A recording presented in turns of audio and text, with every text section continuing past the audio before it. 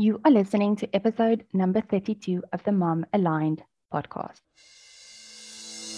Welcome to the Mom Aligned podcast. I'm your host, Ilanka, and I am so excited you're here. Like me, you can also tell how smart others are by what they laugh at. You are a wild card, badass. I'm here to make a difference, mom and entrepreneur, and you want to have it all. You get that life is short, that being alive is a gift, and that half-assing it is not an option anymore. But your brain can also be a total psycho at times. This podcast is where you will learn the tools and strategies to win the mind game, take bold, courageous action, and empower yourself to live aligned. Achieve things you thought were impossible in your business, and be the kind of woman who makes others want to step up their game. Because you know when you win, everyone wins. Now is the time, my friend. If you're ready to play bigger in business and show up fully in this messy yet beautiful life that is yours, then let's go.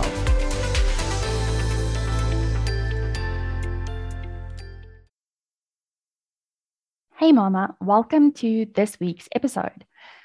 I often talk about the power of making decisions. You know how much power they have because you can probably look back at your life and see where you made big decisions.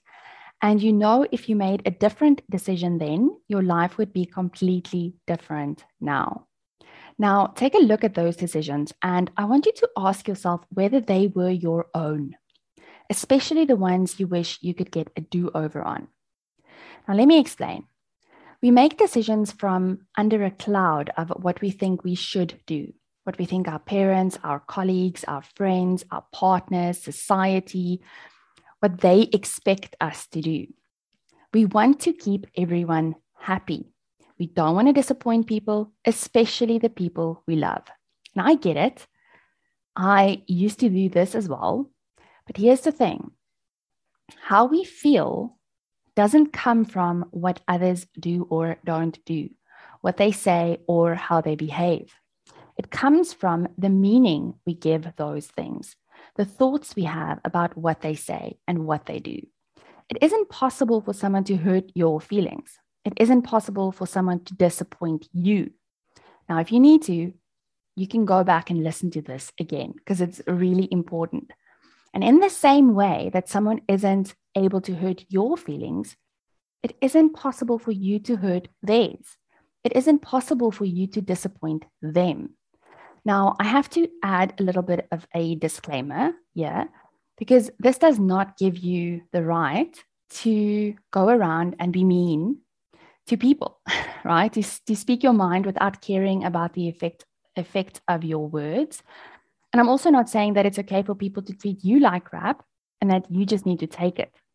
What I am saying is that you need to take 100% responsibility for your own emotions, which come from your own thoughts. You see, so often we are making decisions from a place of wanting to please or to not disappoint.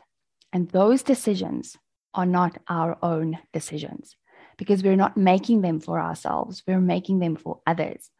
And we will most likely find ourselves in a place of resentment or frustration, maybe anger, because we didn't make the decision that was right for us in the moment. So I wanted to talk to you about Jacinda Ardern because I feel this is such a good example of making hard decisions, making decisions that you feel is the right decision to make, but you're also pissing a lot of people off in the process. And so for those of you who aren't familiar with her, Jacinda Ardern has been called the leader of our times. She is the New Zealand Prime Minister, and she took office in 2017, where she became the world's youngest female head of state. So this is a pretty amazing accomplishment. The following September, she made history by becoming the first woman to bring her baby into the UN Assembly, which means that she's literally trailblazing for working mothers everywhere.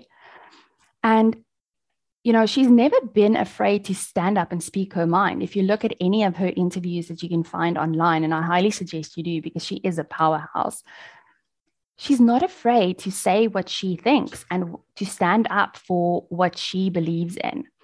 And, you know, this has made her journey not an easy one, right? A lot of people have a lot of things to say about the things that she says and how she does things. And she even had the balls to literally take on the US government, saying that she doesn't agree with their gun laws. And, I can only imagine that the decisions that she needs to make also come with disappointing, probably even angering a lot of people. But one thing is clear when I look at her story and her journey into becoming the Prime Minister of New Zealand, and how she is literally one of the most influential, powerful women in this world, is that she has 100% belief in what she stands for and who she is as a woman, as a mother, as a professional. And this leads me to why I think we do this thing where we want to people please all the time, where we make decisions which we know isn't necessarily right for us, but we do it anyway because we don't want to disappoint other people. And so to me, it's about not understanding where our happiness and the happiness of others really come from. And we've all heard this, right? You've heard that happiness comes from within. It's such a cliche. You can literally go and buy a cup or a calendar with it printed on it somewhere. But understanding something logically doesn't mean you are actually living it and that it's integrated into your life. And until you understand that you are not responsible for making others feel proud of you or not disappointed in you, you are going to struggle your way through life, molding and changing yourself to fit into what they want you to be.